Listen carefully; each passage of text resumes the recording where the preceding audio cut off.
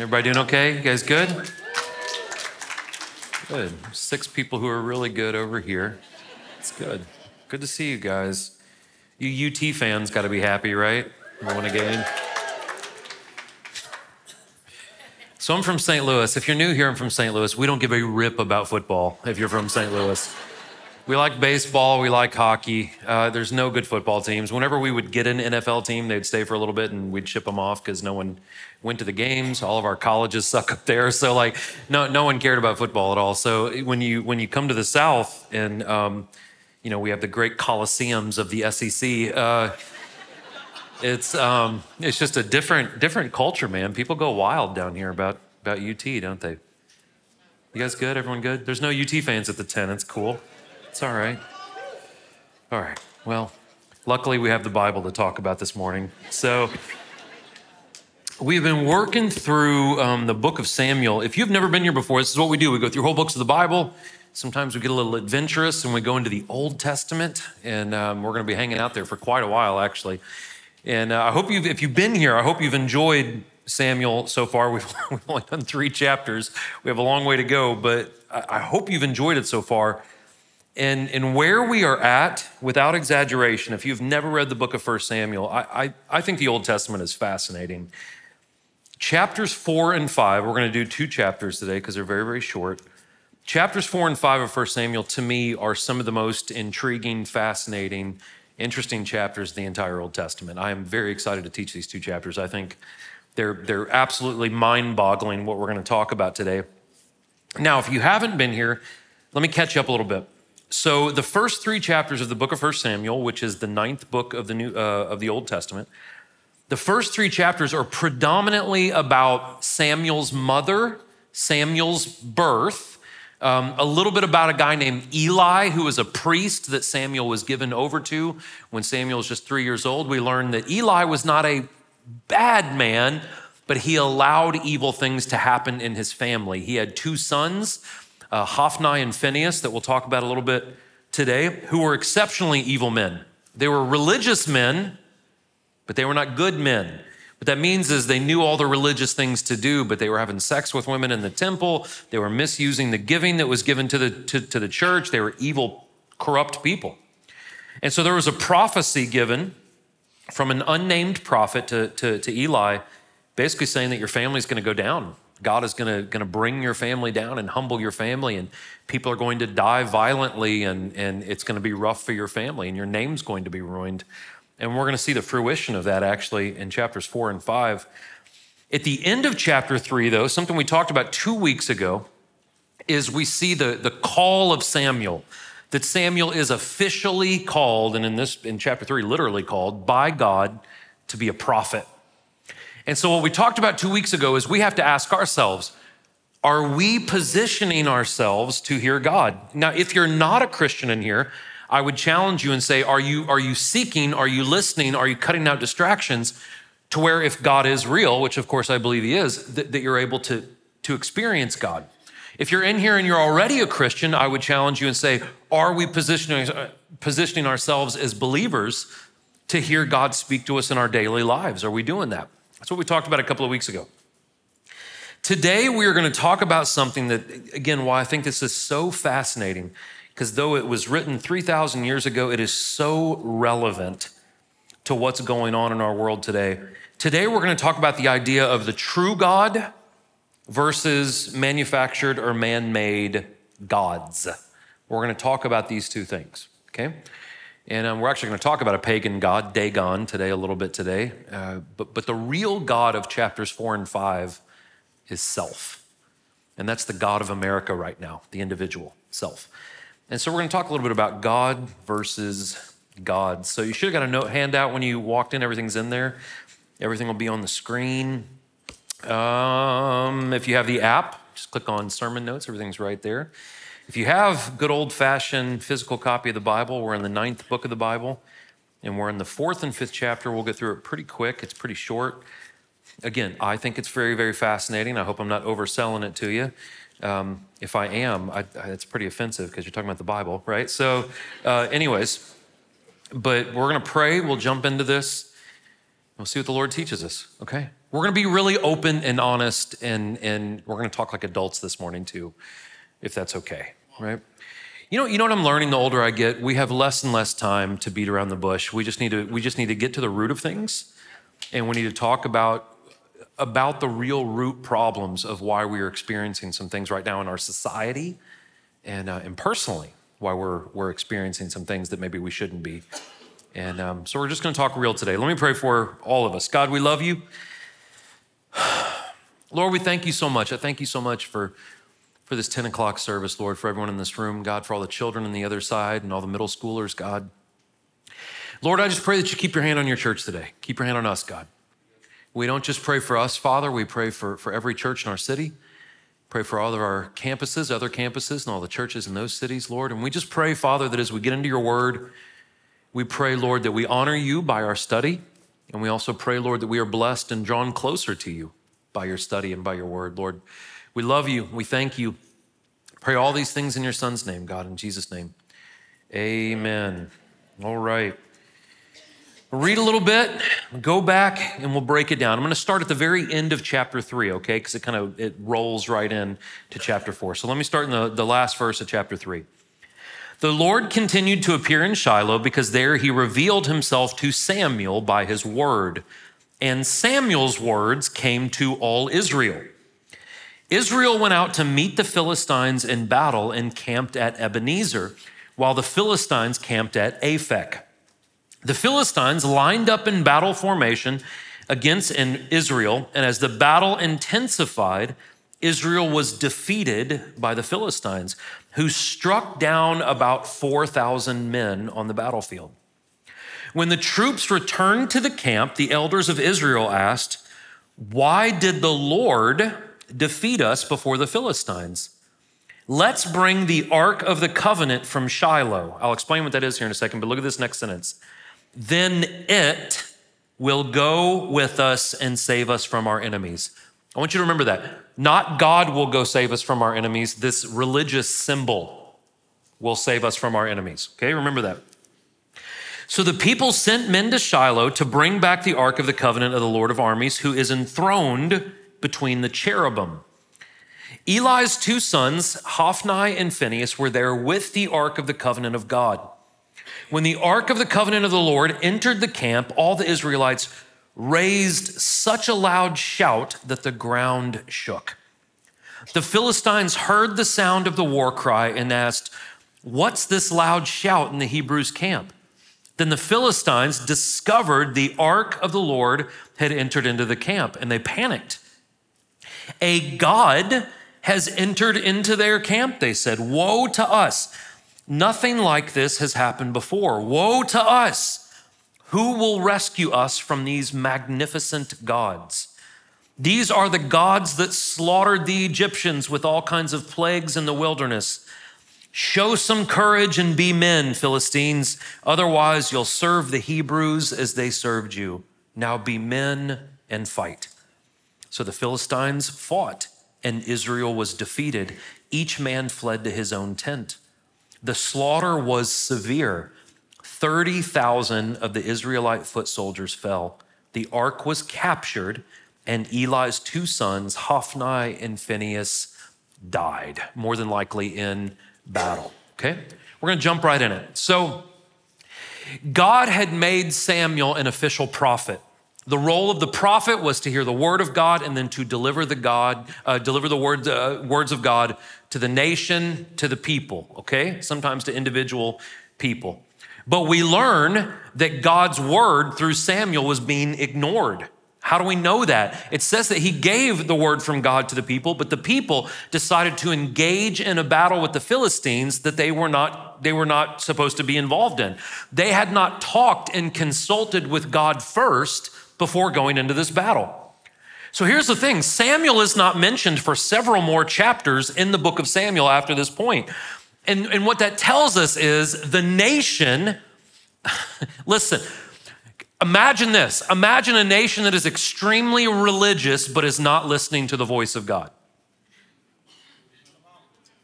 That's what the Israelites were doing. They were very religious people, but they were not listening to the prophet. They were not listening to the man of God. They were not listening to the voice of God. And this is a recipe for disaster. Whenever we go into a battle, you or I, battle in quotations, whenever we go into a battle without consulting God first, without leaning on God's provision, without asking what God's will is, we are destined to fail. Now, battles in our lives can be good and bad. We battle for our marriage. We battle for our jobs. We battle for, financial security for our family, all these things. And these are fine battles to get involved in. But the point is this. What we tend to do as Christians sometimes, you and I, is we make our plans, and then we ask God to kind of sign off on our plans. And then we wonder why those plans fall apart. And what we should do is when it comes to things like where we work or where we live or who we marry or where we decide to live geographically or whatever the case may be, we should be bringing those important, significant decisions to God and saying, God, what is your will for me? It just makes all the sense in the world before we just pick someone to marry or pick someplace to move to or pick a job to start or stop or whatever the case may be. It would behoove us, that's a good word, to go to God because God knows everything. And so it just makes sense to consult him because he knows all before we step out into our battles. And so what happened was, just like what happens with a lot of us today, is we go into our own battles, we lose, and then we go, God, why'd you let me down? Why did you defeat me today, God? And that's what the Jewish people did. First, they lost 4,000 people. Then they eventually lose another 30,000 people. Why? Not only did they not go into a battle without consulting God first, here's the other thing. They had unrepentant sin in their hearts. You know why a lot of us experience a lot of failures in life? Because we have unaddressed evil that is in our hearts. And the Bible says that the prayers of righteous people are effective, which teaches us that the prayers of unrighteous people are ineffective. And so they're looking at this and they're seeing the carnage of their bad decisions. And they say, why did this happen, God? But if you go back and read it, it looks like they have no desire to really know the answers to that question. And it reminds me of the situation that we are in as Americans right now. All over the place. Everyone is ticked off right now, right? Everyone's angry. And everyone's going, man, why is there so many people who can't afford things? Why are there so many homeless in the streets? Why is there so much dysfunction and depression and division and divorce and on it goes? And we go, why? But all of us are so selfish or so distracted that we never dig in to find out the root of the problem. You guys are with me this morning, correct? We're all saying, man, it sucks around here, but no one's going, why does it suck? It's not someone in Washington. It's something that's just happened in the last couple of years. There's something that's been brewing for a long time. And we're afraid and we're scared or we're just too lazy to try to get at the root of the weed, the root of the problem that's going on. So we're asking why, but we don't really care to know the answer because the answer might take some work. Also notice there was no repentance. Nowhere in these first four verses do you see any sign of personal responsibility. This was my fault, right? Nowhere do you see any sign of repentance for the sin that they were living in. Their failure was God's fault, not their selfishness, not their rebellion, not their poor choices. It's God's fault. Blame shifting. We do that very, very well in the Western world. But what this goes back to is it goes back to a simple principle. And I've been barking this for like a month now. The simple principle is this. We cannot expect the things of God or the presence of God when we're continually asking God to get out of our lives. I cannot expect God to be near me when I keep asking him to get away. Well, Corey, I've never done that. When we consciously live in sin, that's what we're doing. We're asking him to not be a part of our life. We're doing it our way. And then we get mad when God's not around, right? And God's like, you've asked me not to be around. Very simple principle. So here's what they do. Guys, it gets more interesting and more relevant as we go. So what they did is they lost 4,000 men in battle. And they're like, okay, we have to go get a religious symbol. We have to go get our ark. That's how we'll win the battle. Religion will win the battle for us. So they go grab the ark. Now, a lot of us were first exposed to the Ark of the Covenant or the Ark of God through Indiana Jones. And if you haven't been, I'm so sorry, your parents have failed you. But it's more than just a movie. When you go into the Old Testament, the Ark of God is maybe one of the most iconic things in the Old Testament. And what it was is God made a promise to Moses that anyone who upheld the 10 commandments, these tablets with the 10 commandments written on it, that anyone who upholds those, God would protect and he would honor, okay? As a reminder to the people, God told Moses to build this gold box. It had 2 pieces of acacia wood coming out so they could carry it. This gold box, inside of it were the 10 commandments, the tablets. And then on top was what's called the mercy seat with 2 angels whose wings come together. And this box was made to house the 10 commandments and to remind the people of the promises of God. Not only that, the top of it, called the mercy seat, the Bible says that there would be a visible sign of God's presence called the Shekinah glory, this visible sign of his presence. And when they made sacrifices annually, they would pour the blood of the sacrifice on this mercy seat. And all of this foreshadows Jesus. It kind of is a precursor to Jesus' sacrifice on the cross. So here's what they did, guys. If you go back and notice, I pointed out to you, I stopped when I was reading it. They said, let's go get it, and it will save us. This religious thing will save us. So though the presence of God was associated with the ark was not God, okay?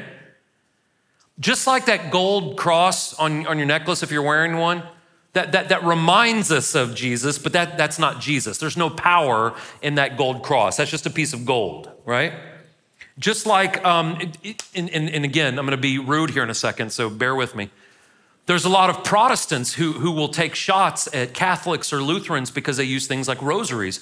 And I'm not condoning everything that Catholics do or that Lutherans do. My mother was raised Lutheran, and my grandmother had an old rosary that hangs in my office right now, and it's rubbed almost to nothing because my grandmother would pray the rosary all the time. Now, my grandmother didn't think that there was anything magical about that, but it reminded her of God and it helped her pray. And I don't really personally have any problem with that. And what happens though is a lot of people sometimes take shots at people like that. Man, look at that. They think there's something magical in that thing. And the same people who typically take those shots have no relationship with Jesus, but they've become so superstitious to believe that, they can wear that gold cross on their neck and have sex outside of marriage, but as long as they have this iconography and these religious things around that, they're okay. See, we've created this thing in Southern Christianity to where we can go to church for an hour and a half a week, maybe, as long as it's not vision service, right? We'll go then, and we'll go to church once a week if we're good. We'll put a sticker on the car. We'll have some, distressed wood that says grace on it in the house, and we can live like hell the rest of the time, but we think those things somehow make us holy. Told you we were gonna be honest in here this morning. So this is not a new thing. So the Jews thought that as long as we're religious, we don't have to have a relationship with God. Let's just go get some religious things. And that will win our battles for us. But it doesn't happen. They go into the battle thinking that the box was God. They were literally trying to put God in a box. They even say that. They say, well, God hangs out between the 2 angels on top of the box. So let's take him and let's go. But religion without relationship does nothing. It does nothing. We can wear crosses all over ourselves and get all the bumper stickers and tattoos and shirts we want. If we don't know Christ, one day we will stand in front of him and he will say that he does not know us. That's the truth. And we get so arrogant behind our religious symbols, don't we? Look how big our building is. Look at how big these crosses are. Look at how big these things are. Look at how nice we dress on the weekend. Obviously not us, right? But you look nice. I don't look nice. But we get arrogant behind these religious things. And it's in that hubris that we fall. It's in that failure to address sin that we fall, and the religious symbol gets taken as well. The ark symbolized the blessing and favor of God. But when we think we can manipulate God, when we think we can control God, God exits. God leaves because God cannot be controlled by the creation, and the blessings will leave with him. So what was the result? What was the result? When we take matters into our own hands, instead of consulting God, instead of living in obedience to God, if we have unaddressed sin, instead of us trusting him, not only are we destined to fail, we're destined to hurt those around us as well. So because of Hophni and Phinehas's evil, because of Eli's neglect of calling the evil out, 34,000 men died that day, including these two brothers, and we're going to see here in a second a couple of other people. And what do we learn from that? What we learn is the Bible says, do not be deceived. God is not mocked. You can't pull a fast one over on God. We can't wear all the religious stuff and walk around saying, be blessed, be blessed, be blessed, and harbor hatred and all these bad things and lust and all these things in our life. God, we're not going to be able to get up there and trick God. God's going to see it. And what the Bible says is whatever we sow, we eventually reap. And if we sow into lust and destruction and evil and violence and selfishness, that's why you're seeing what you're seeing right now in the United States. You are starting to see the results of things that we have been planting for decades. Let me give you an example. Can I give you an example real quick? We're talking like adults this morning, okay? Right now, you have all kinds of Christians. And listen, I'm not telling you it's wrong to be upset about these things, but all these Christians are going, look how evil these people are. There are boys that think they're girls and girls that think they're boys. Look at how evil that. Can I tell you what that's the result of? That's a result of your grandfather looking at Playboys upstairs and everyone knew that he was sexually immoral, but no one would ever call him out. Hey, listen, I'm not trying to hurt your feelings this morning. Sin is sin. And it was just as sinful to cheat on your wife 60 years ago and to look at whatever kind of porn they had 60 years ago. But the church was so consumed with the show and the lights and the bull crap that we neglected the sin that was going on in our own home for so long that now we don't even know what a boy and a girl is. And you ask, well, how did we get here? This is how we got there. Because we turned a blind eye to the evil that was brewing for decades and you think the United States started falling apart last year? But we turned a blind eye. And now we go, how did we get here? And it's time for us to own it. What we plant, we will eventually reap. And we are starting to see the ramifications of our neglect spiritually for decades and decades in the Western world. Okay? All right, let's keep on going. That same day, a Benjaminite man ran from the battle and came to Shiloh. His clothes were torn and there was dirt on his head. When he arrived, there was Eli sitting on the chair beside the road waiting because he was anxious about the ark of God. When the man entered the city to give a report, the entire city cried out. Eli heard the outcry and asked, why this commotion? The man quickly came and reported to Eli. At that time, Eli was 98 years old and his eyes didn't move because he couldn't see. The man said to Eli, I'm the one who came from the battle. I fled from there today. What happened, my son? Eli asked. The messenger answered, Israel has fled from the Philistines, and also there was a great slaughter among the people. Your two sons, Hophni and Phinehas, are both dead, and the ark of God has been captured. When he mentioned the ark of God, Eli fell backward off the chair by the city gate, and since he was old and heavy, his neck broke and he died. Eli had judged Israel 40 years. Eli's daughter-in-law, the wife of Phinehas, was pregnant and about to give birth. When she heard the news about the capture of God's ark and the deaths of her father-in-law and her husband, she collapsed and gave birth because her labor pains came on her. As she was dying, the women taking care of her said, don't be afraid, you've given birth to a son. But she did not respond or pay attention. She named the boy Ichabod, saying, the glory has departed Israel, referring to the capture of the ark of God, to the deaths of her father-in-law and her husband.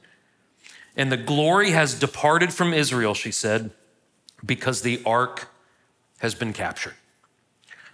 So we're led to believe that Eli knew that something was about to happen.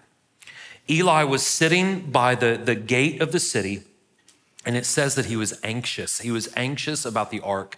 He knew that something bad was about to shake down. He had the prophecies given to him. I believe that Eli probably heard from the Lord, and he just knew something bad was going to happen.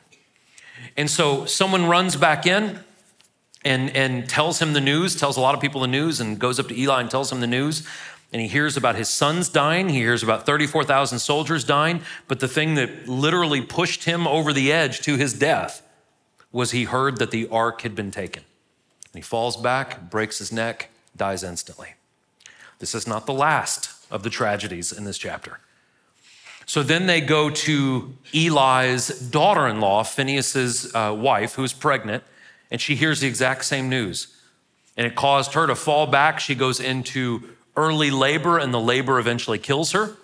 But before she died, she named her son Ichabod, which means the glory is leaving, or where is the glory? Imagine being in middle school and you have the most depressing name of all time, right?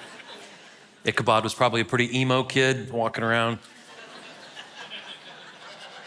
And so here was the problem. We got to laugh a little bit this morning. So here was the problem.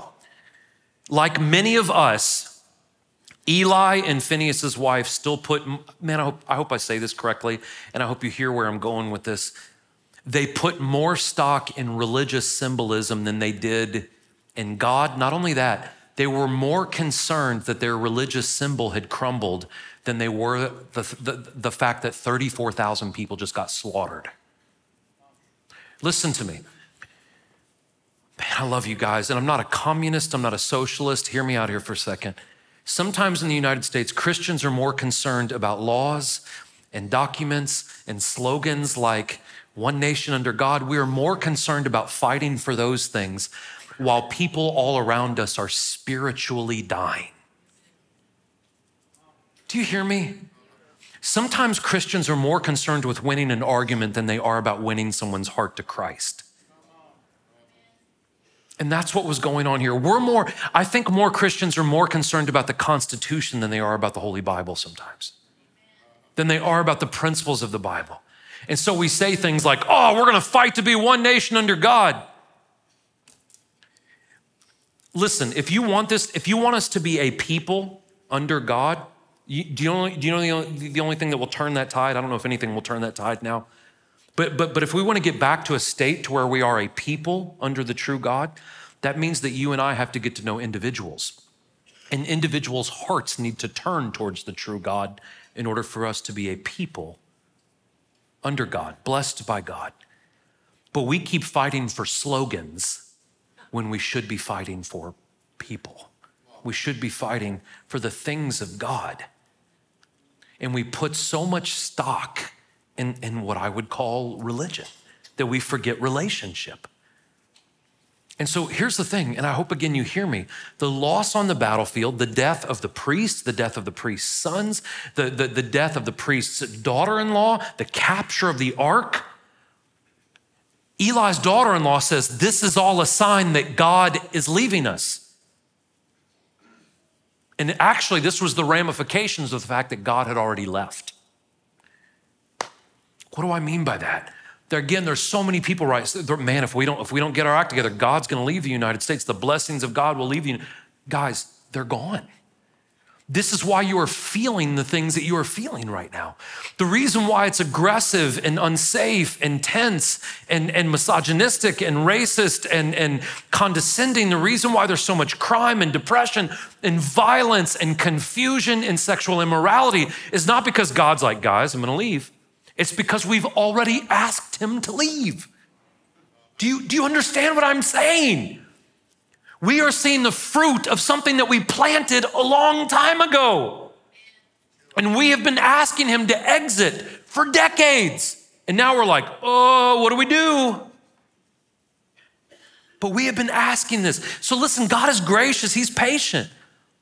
But if we live for self, we have to understand the consequence of living for self is an absence of the presence of God. We're going to get to that in the next chapter because God and the God of self cannot occupy the same space. One has to go. And we as a people have asked the true God to go a long time ago. And that leads to this last part. We're going to do this whole chapter, okay? You guys are probably so ready to get out of here. Got one more part to go, okay? After the Philistines had captured the ark of God, they took it from Ebenezer to Ashdod, and they brought it into the temple of Dagon and placed it next to his statue. Some people say Dagon. I say Dagon. Dagon just makes me think I'm like somewhere in I don't know, I shouldn't say that. Anyways, when the people of Ashdod got up early the next morning, there was Dagon fallen with his face to the ground before the ark of the Lord. So they took Dagon and returned him to his place. But when they got up early the next morning, there was Dagon fallen with his face to the ground before the ark of the Lord. This time, Dagon's head and both of his hands were broken off and lying on the threshold. Only Dagon's torso remained. This is why today the priests of Dagon and everywhere who enters the temple of Dagon in Ashdod do not step on the threshold. The Lord's hand was heavy on the people of Ashdod. He terrified the people of Ashdod and its territory and afflicted them with tumors. When the people of Ashdod saw what was happening, they said, the ark of Israel's God must not stay here with us because his hand is strongly against us and our God Dagon. Notice they will not turn from their God. So they called all the Philistine rulers together and asked, what should we do with the ark of Israel's God? The ark of Israel's God should be moved to Gath, they replied. So they moved the ark of Israel's God. After they moved it, the Lord's hand was against the city of Gath, causing great panic. He afflicted the people of the city from the youngest to the oldest with an outbreak of tumors. The people of Gath then sent the ark of God to Ekron. But when it got there, the Ekronites cried out, they've moved the ark of Israel's God to kill us and our people. The Ekronites called all the Philistine rulers together, and they said, send the ark of Israel's God away. Let it return to its place so it won't kill us and our people. For the fear of death pervaded the city.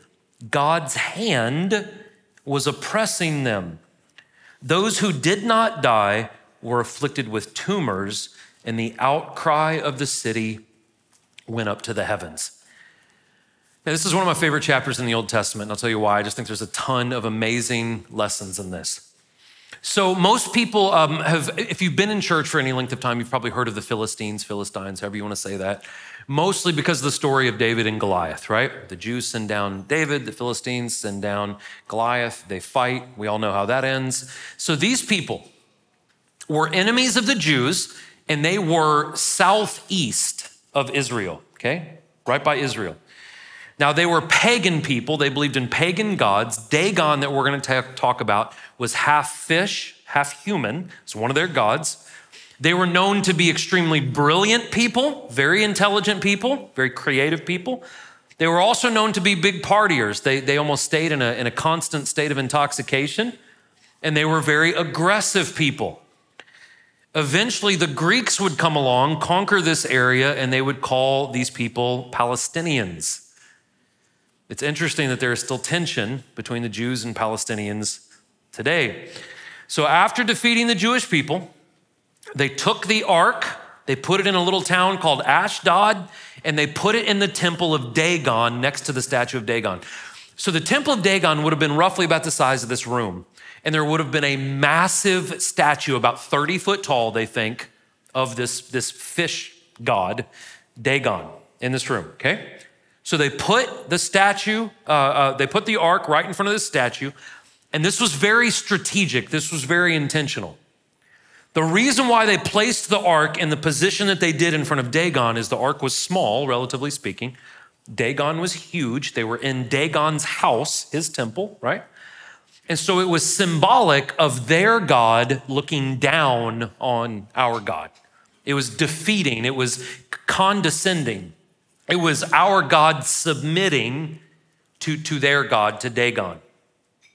Oddly enough, though, the day after they put the ark in there with their God, right? Two gods in the same temple. They come back the next day and they notice that Dagon has fallen over right in front of the ark. Now listen, if one's just gonna pick a God, don't pick the one you have to help back up on his podium. That's what they said. They got to get him back on his podium, right?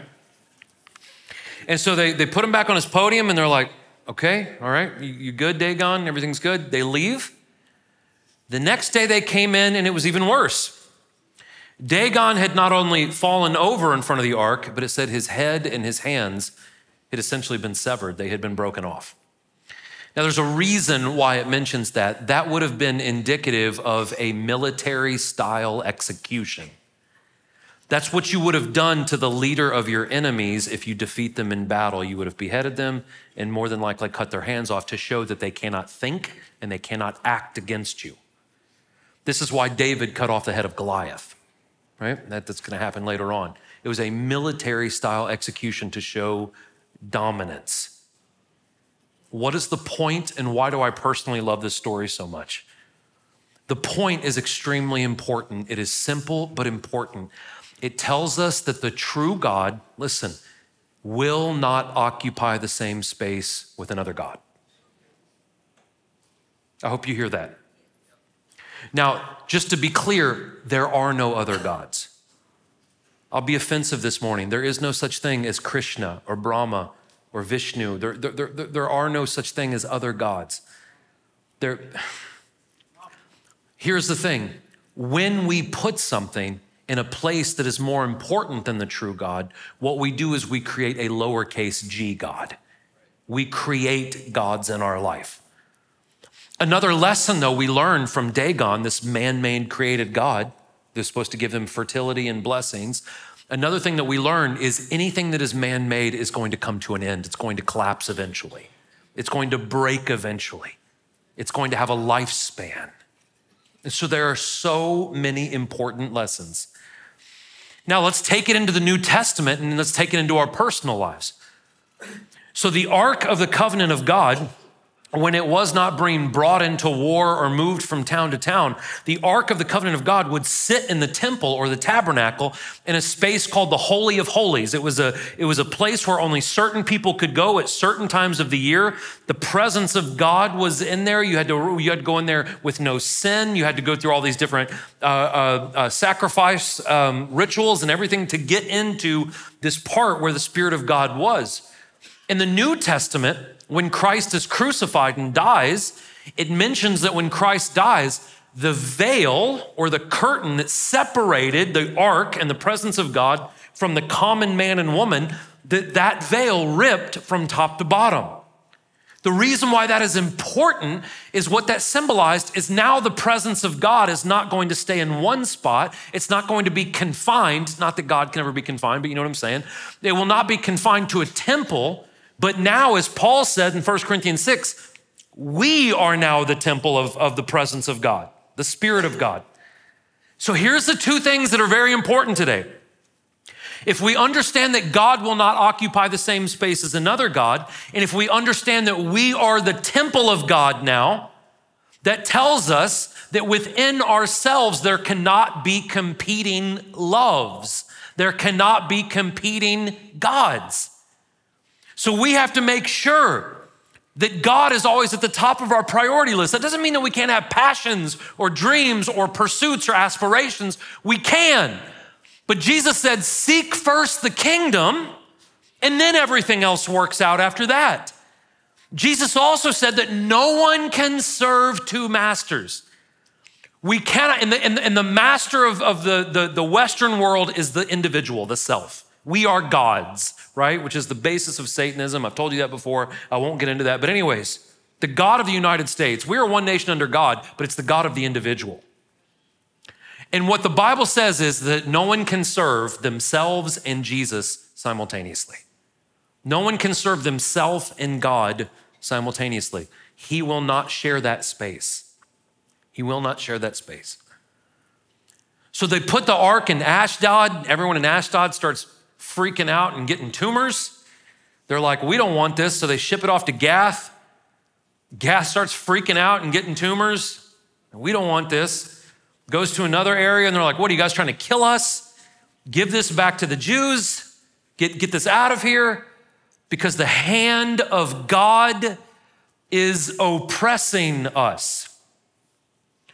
Now listen, this is just Corey's opinion. It says in the New Testament that it is not God's will that any people go to hell, not even the enemies of the people of God.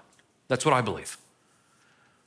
When God was oppressing the Philistines, I don't believe it was because he necessarily hated the Philistines or that he wanted to oppress them.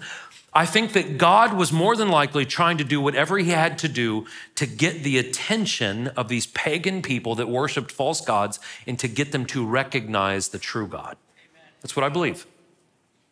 And if that is the case, listen, how often in our lives is maybe God putting pressure on us to get us to drop our gods and look at him? How many times in our life do we feel something? Maybe we go through a situation. Maybe it's not our fault. Maybe it's not anyone else's fault. Maybe God has brought some turbulence into our life to bring our eyes back to him. He doesn't do that because he hates us. He does that because he loves us, because he knows that our gods, our sin, will inevitably destroy us. And he wants us to turn, okay? We're almost there, guys.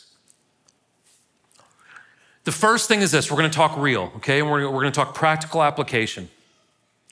A lot of us in this room experience failure in our life because when it comes to a big decision in our life, instead of taking it to God, we just make all the plans and then we ask God to do what we want. And that's why we see so much failure in our life. So whenever we go into battles, it would be very wise of us to consult God first. Should I move here? Should I take this job? Should I marry this boy? Should I do this? And consult with God before we make these major decisions. And we'll see more success in our life. Another reason why a lot of us experience failures or we do not experience the things of God is because we have unaddressed sin in our hearts. Again, God, may want you to have that promotion or meet that girl or whatever the case may be. But before the promotion and the girl, God wants you to address that sin, and he wants to forgive that sin in our heart because that sin is what will eternally separate us from him. So first things first, God wants to make sure that we're where we need to be before we start doing other things. Again, the prayers of a righteous person are effective, which leads us to believe the prayers of people who are not righteous are ineffective. And that's why we're not seeing the things of God the way we would like, as we have unrepentant sin. So are we consulting God? Are we repenting of sin?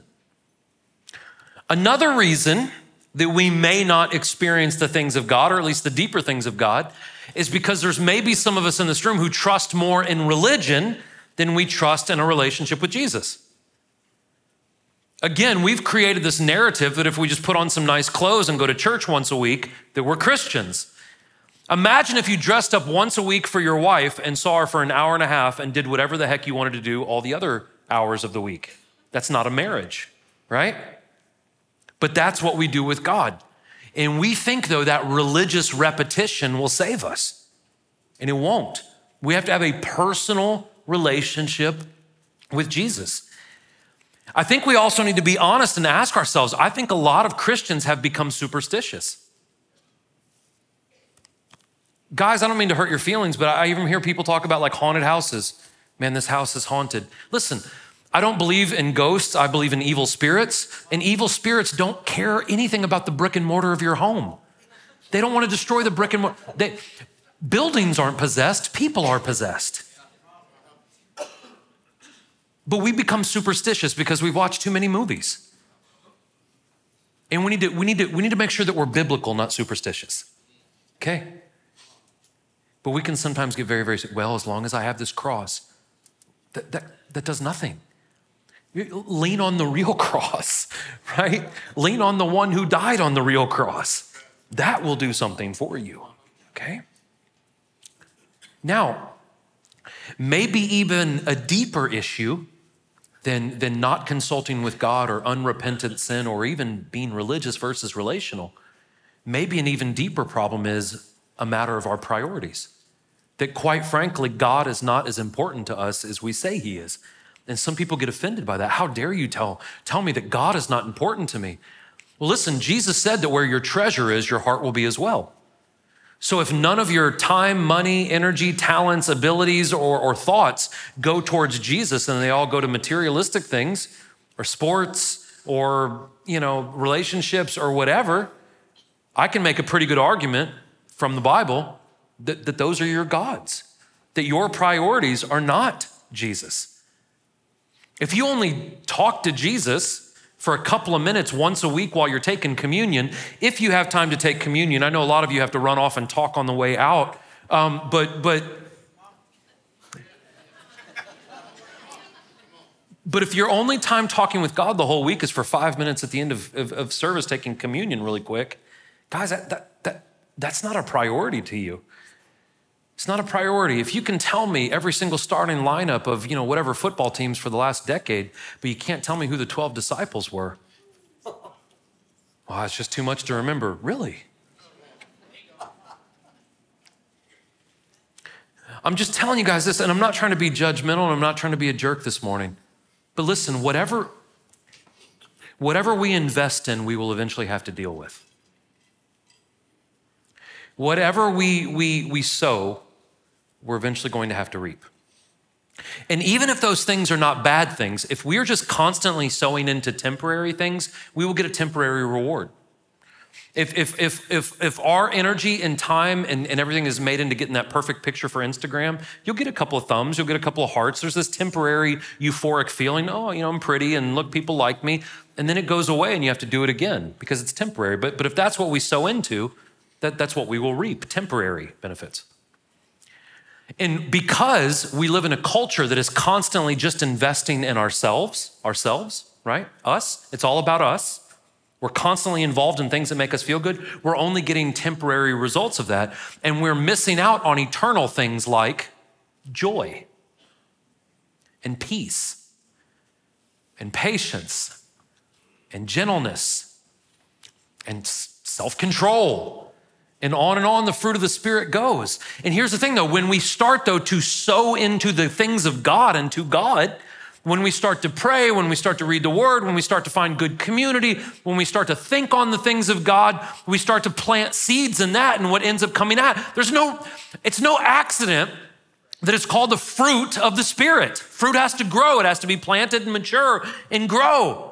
And we experience that fruit even before eternity. What that means is if we invest into the eternal things of God, we feel the eternal things of God now. Those things start to grow up and mature. And we have peace. And we have self-control. And we have love. And we have gentleness and patience. We have these things. But do not be deceived, Paul writes. For what we sow, we will also reap. We have to remember that. We also have to remember that God will not occupy the same space as any other God in our life. We are the temples of the Holy Spirit, and God will not occupy that space with something else that we value more than Him. In practical terms, what that means is there is no part-time Christianity. There is no riding the fence. We cannot have hands in both worlds. We cannot serve ourselves and serve God simultaneously. Jesus said, you either gather with me or you scatter without me. You are either in or you are out. You are either for me or you are against me. There is no middle ground. It's like saying, well, I'm kind of married. You're either married or you're not, right? You're either dedicated to this person or you're not. It's the same thing with God. Now listen, 2 more things, okay? 2 more slides, and I want you to hear me. I don't know what's going on in your life right now. I don't know if there's turbulence, if there's trouble, if there's confusion, if there's some kind of situation that's dragging you down. Listen, if there is, you might be the culprit. I can't tell you how many times in my life I was the reason that I went through hard times.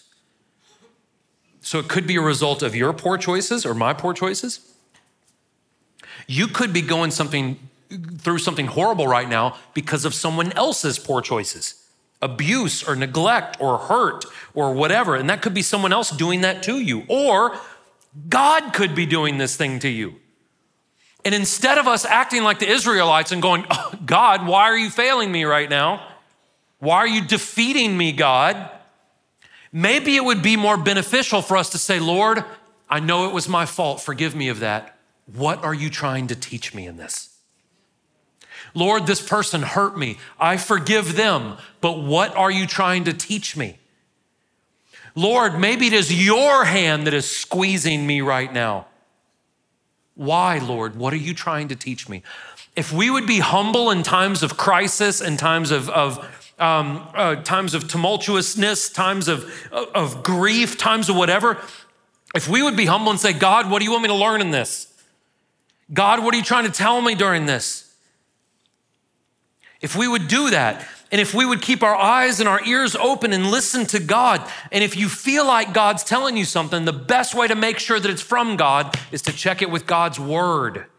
If we pray and read the word, here's the thing, God will never tell you anything that contradicts this book.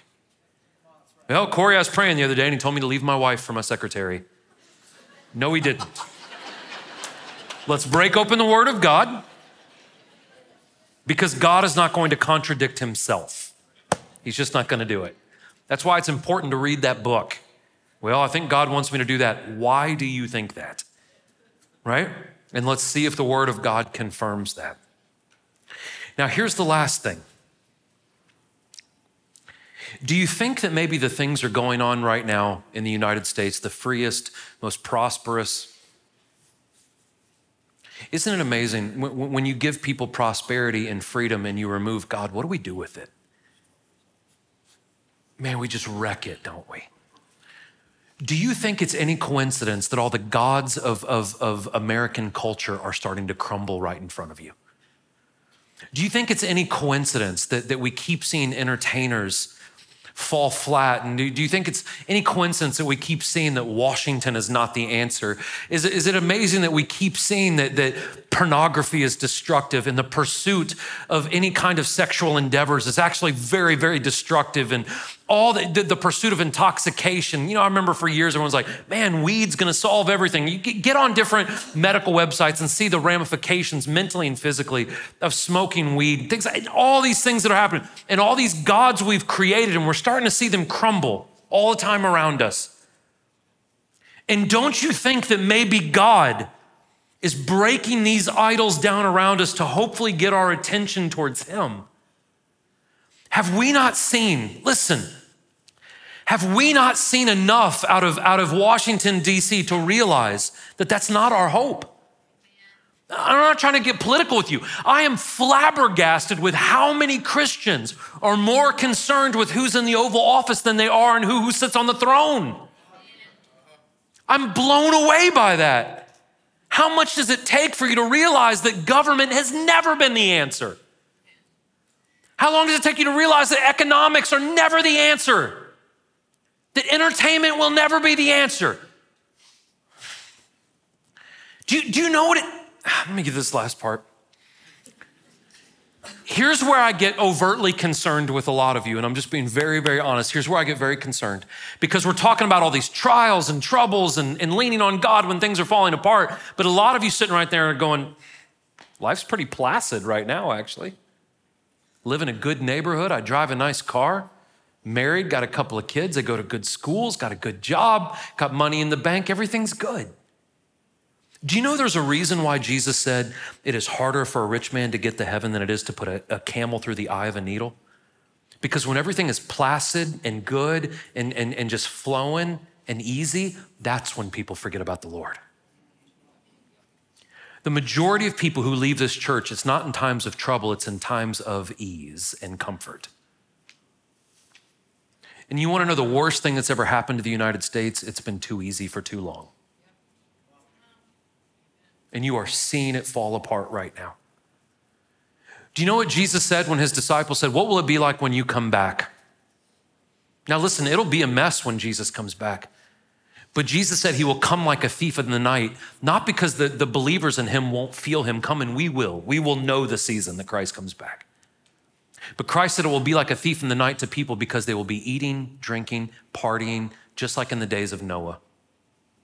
They're just going to be doing their thing. They're going to be making videos as they walk down the sidewalk, not a care in the world. No one exists except for them. Having sex with whoever they want to have sex with, watching whatever they want to do, thinking whatever they want to think. It's all about them. And then one day,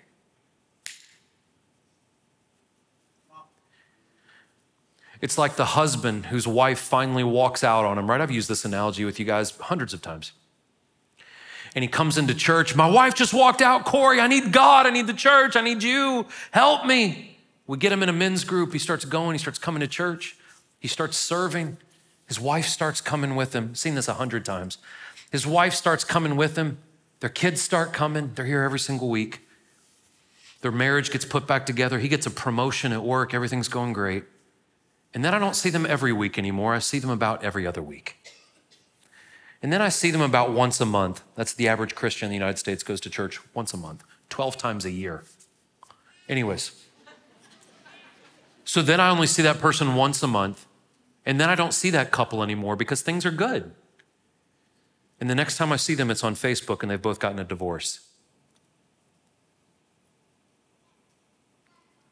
Listen, even if things are smooth for you right now, if you claim to love God, I think it would be very, very beneficial for you when we get communion here in a second to sit down for a second and say, Lord, if there is anything in my life that I have placed above you, show me and forgive me.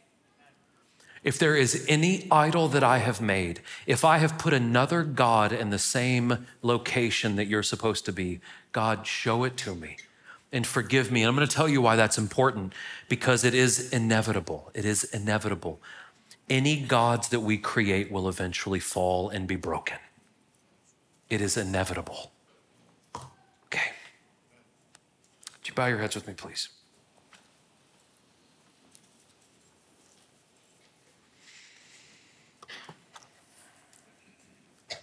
If you are in this room and maybe you do not have a relationship with Jesus and you have questions, up here on my right, your left, Pastor Jonathan is up here, works with our discipleship process. If you would like to ask him any questions, he'd love to talk with you. We also have men and women on both sides of this room. If you need prayer for anything, you're welcome to come up here and get prayer for anything you need. The last thing is there is communion all the way around this room. And again, I'm going to ask you, please be respectful. If you're not going to take communion, that's fine. Just please walk out in the hallways, have your conversations out there. Just please be respectful for people taking communion. Communion represents the body and blood of Jesus Christ. Everyone is welcome to get that. You go back to your seat, take it by yourself or with a loved one. The only stipulation is you have to ask Jesus to forgive you of your sin before you take it, okay? Listen, as your heads are bowed and your eyes are closed, I'm going to say this, and I say this with all the sincerity in the world. I'm not trying to be rude to you or a jerk to you this morning. I'm not trying to hurt your feelings. I'm not trying to get under your skin, I promise. My fear, though, is sometimes we get so comfortable that we forget the importance of relying on God. And we sometimes, listen, even if you're not sick, you need to go to your annual physical, right? Even if there's not anything there, you need to get that checkup every once in a while. And I think we need to do that with the Lord. God, search my heart. God, expose to me anything that has taken precedence over you. God, forgive me if I have let other things take precedence over you. Let me pray for us. Father God, we love you. Lord, I thank you so much for this church. God, I love the people in this room, God, and I know that you love the people in this room. Father, if we have let anything get between us and you, God, if we have let anything take precedence over you, God, show it to us, forgive us, God. Lord, help us to ask, what are you teaching us in times of trouble? Just help us to be more reliant on you, Lord. We love you, Father. We thank you. Bless everyone in this room. Keep them safe. Keep us close to you, God. We pray all these things in your Son's name, Lord, in Jesus' name. Amen. God bless you all. You're welcome to help yourselves. Thank you so much.